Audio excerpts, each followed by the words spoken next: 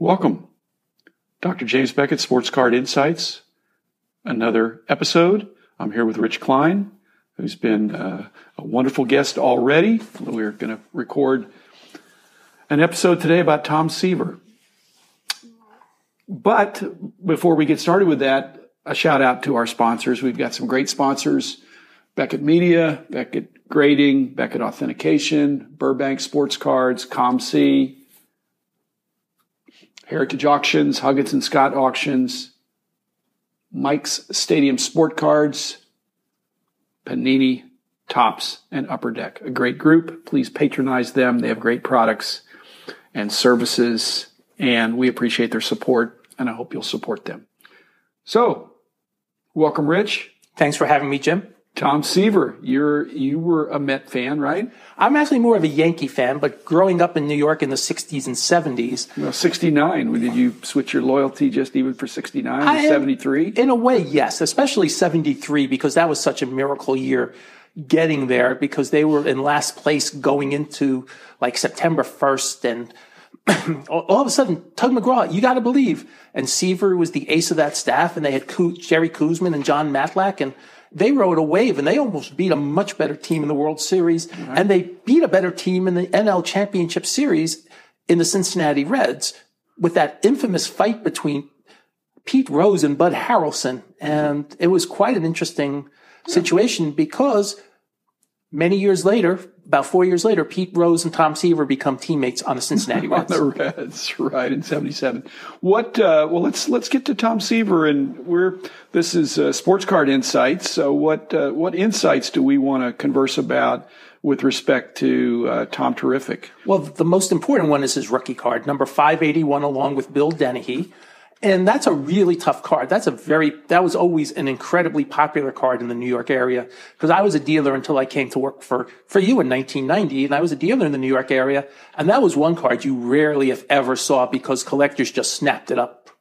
So, comparing to Carew, are you saying it was short printed compared to Carew? Oh, it's much shorter printed. I never had trouble getting, especially before the price guys really took over. I wish I had bought a lot of them. I could find Carew rookies for 75 cents all day long in the late 70s, 77, 78. Seaver rookie you couldn't find cheap at any price. I never had a big problem with that, although the 67 high numbers were tough just in their own right. I remember having the most difficulty with Brooks Robinson, card number 600. But the Tom Seaver I will grant you, a little bit tougher. And I actually had, before I was doing price guides, one of the foundations of knowledge that I got. You can't go to school and learn about cards. You learn by buying collections and by being at shows and interacting with other experienced dealers. But back in the day, back in the 70s, at one point, I found myself, I was standing near the entrance it was the Kansas City show. So I'm there and I'm talking with a guy and we're ready to go in. I had a table. This other guy, I don't know that he had a table or not, but I was just taking a break. And this guy walks in with a box, a big box. And he said, "Would you be interested in buying these?" And I said, "Well, probably. What's in there?" He said, "Well, they're just some old cards and I just want to sell them." And I tried to excuse myself from the friend that I was talking to. And he said, "No, I've got nowhere to go. I think I'll just look and see what's in this box too." So let's go over here in the lobby and show us what's in there. Well, it's all 66 and 67 Topps high numbers. And they're from a kind of a cut case. They weren't in packs. His uncle or someone had been a grocery store person or something. They were the end of the year stuff that he'd had for, at that point, maybe 10 years. So it was probably in 77 or something like that. So all of a sudden now, I apparently have a partner in acquiring these cards. And he said, but the thing is that the high numbers, especially before I came to work in Beckett, became almost like we know which 67 high numbers are tough. Yeah. And I even knew that from my early dealing days, that especially because the Mets were such a collectible team in the 80s after they started getting good, that the short print high numbers and the Sandy Alomars of the world in 67 and the 66 Choo Choo Coleman, all those cards were very, you could sell them immediately. And there weren't enough to go around. There weren't enough to go around. Legitimately shorter supply. What do you think about this? I was looking at the OPG, at the price guide online for Beckett Media, and I shouldn't say they, but the price for the OPG 68 and the top 68 were both $60. The OPG card is much harder. It's much harder, but it's less, so much less. A lot less demand, but it's still that was interesting to me. I think again, it's the interplay between supply and demand in Canada versus the U.S. It's essentially the same. It's I guess from a distance you could perhaps recognize the back being different slightly, but the front. The front's different too because it's a different shade of different shade of the brown. It's a different shade of the brown. But what's also interesting is the 69 is probably as popular as the 68 because that's the first miracle year. Yeah. And it's a little later in the set, so it's not, let's say, it's not a hard card, but it's not a super easy card. It's just a normal printed 69 card. Another card that was listed in the OPG was this 1969 Boy Scout. That's a tough card. And that is really tough. It's listed at $200, but I'm wondering, did I buy that when we were going around looking for type cards? It's either you or me that bought it. One of us got that because we had one. We didn't have Seaver, I don't think. But it might have been Mel Stoudemire or something. They were, I think, Yankees and Mets in the area, a Boy Scout promotion. I bought you some good stuff back in the day. I know. And that's another one that was interesting was the Dayton Daily News. Well, and that's interesting because those are newspaper. Well, they're newspaper. But they were. I mean, Dayton was a kind of a collecting hotbed, kind of a northern, not a suburb of Cincinnati, but a city in southwestern Ohio, and they're numbered. They're not blank back. They've got newspaper on the back. They're flimsy, but you can get them graded, and I think they're nice collectibles. Are they cards? The jury's kind of out on that. But they were in the first Sports Collector's Bible. They've been in the Sports Collector's Bible. We considered them collectible in the mid-'70s. Well, when you see something like that, and then you think, well, I want that. It's on my want list. And then you see it, and you think, oh, it was cut out of a newspaper. And yet it was intended to be cut out and collected because they were numbered and all that. At any rate, I don't know that we're going to resolve that today. But Seaver's in that. He's only $10. That's for an early Seaver item. That's a bargain. Seem like a bargain. I think his cards are not strong now. What do you attribute that to? I think it's the fact that he's not been in the public eye, and now that his health is failing, he's really not going to be in the public eye. And he didn't really set any records. He won his 300 games in his career. He's a great pitcher. He pitched in New York. But the collective memory about Tom Seaver has faded. And he had a record. He had the highest vote total up to that time. Right. For the Hall of Fame. But our collective memory fades because for whatever reason, what he was then is not what he is now. And it does. Well, that's definitely true. He's a great pitcher. He was the best pitcher. He and Jim Palmer were the best pitchers of his generation. And yet less people care about Jim Palmer cards than they do about Tom Seaver. And in the 70s, you could make an argument those were your two best pitchers in baseball for the decade. And maybe they never were overwhelmingly good during the 70s. They were just great every year, but they didn't have a year where they won 30 games, or they struck out 350 batters or whatever. Nolan Ryan may be better remembered because of all his strikeouts, but Seaver was probably a better pitcher.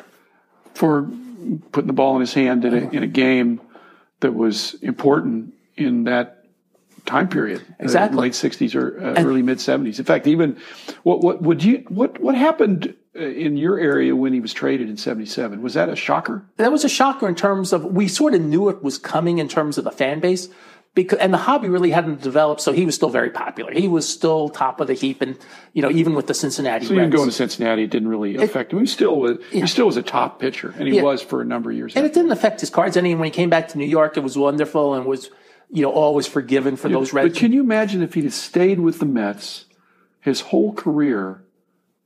I think that would have been a positive. It would have been a huge positive, and I think that might have even kept him more in front of the hobby than he is today. Yeah, I think the disease is very insidious, and we were talking. It's I think there's no known cure. And when you get into these dementia things, and my understanding is it's this Lewy body dementia, which is, again, just very debilitating.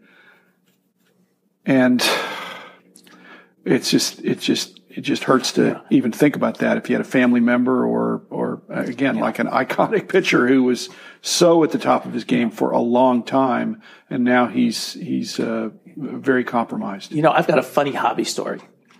And I was picking up my mentor in this business, Tom Reed, got a collection of Dave Zimmerman stuff. And Dave Zimmerman was the #1 Tom Seaver fan. And Mets collector. And this is one of the few things in my life I wish I had said, Tom, I want to keep this. Zimmerman would send Tom all these stuff to get autographed. And there's this manila folder, like 5 or 6 items inside. And on the outside of the manila folder, and it's in Seaver's handwriting, please don't send me anything more to sign ever. And I really wish that was to David? That was to David Zimmerman. Not for Tom. That was to David Zimmerman. And I'm thinking, I wish I had kept that. I'm sure Tom just threw it away, but I'm thinking that you have to keep, because that is just so, that was like, so, okay, I'm signing this. I'm honoring my commitment to you, but we're done. Actually, Rich, I don't think I have it anymore, but I got something back. I used to send out for autographs in the mid-'70s. And I actually probably went over the line of sending too many or too frequently to somebody. And I got the Dear John letter back like that. Please do not send, because I didn't tell lies or anything. Say, hey, you're my favorite player. I can't, I just said, hey, I'd really like to have your autograph. Here's some cards. Could you sign them and send them back? And, again, after, I perhaps was the only guy in Bowling Green, Ohio that was sending that player autograph requests. But for some reason, they remembered me, and it's a cease and desist. And I hope you honored it. I did. Who was the player?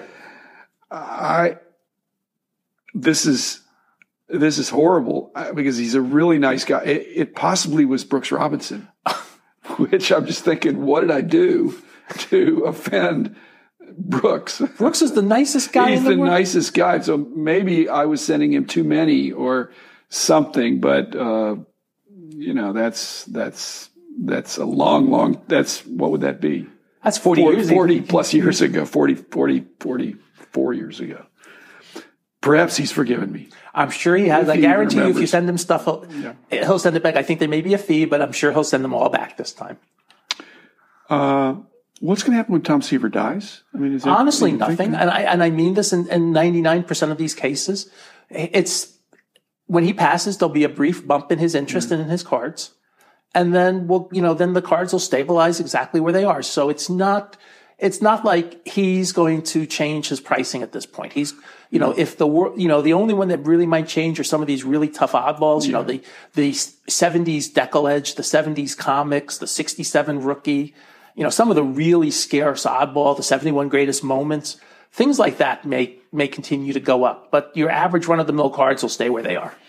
There's so many cards. If you really dig deep to try to get all the Tom Seaver cards, it'd be a pretty impossible task, I think. I mean, perhaps someone could do it. It'd take a lot of money, but more than that, it'd take a lot of sleuthing. Now, I was just looking through the OPG and noticing there's all kinds of MSA discs that are from a variety of years with a variety of different backs, and some of them are extremely tough and some of them are extremely easy. And the average person, wouldn't know without doing some research. But can you imagine if you even tried to get all of those? I'll leave you with this 80s story. I bought this collection. It had a whole bunch of Tom Seaver oddballs in it. And I borrowed the money from my dad, as I always did. And I usually paid him back, but every once in a while, I'll pay you back the next time. He was like all frustrated, says, I want my money back this time. And we had Mike Gordon's Parsippany show the next week. And I told a couple of, I got some new Seaver stuff. Well, I got my money back like triple fold by 10 o'clock. Handed my father the money, handed him some profit. He says, all right, anytime in the future you want money, you got it. That's a happy ending. That's a good note, positive note to end on. Thanks for being here, Rich. Thanks for having me. For you listeners out there. We do intend to address some other players. Seaver is a very popular player, but you may have a favorite player who's even more popular in your mind. And I don't know that we're going to do every player in every sport, but we're going to do a bunch of them, and we're looking forward to doing that. So again, thanks for your attention, and until next time, so long.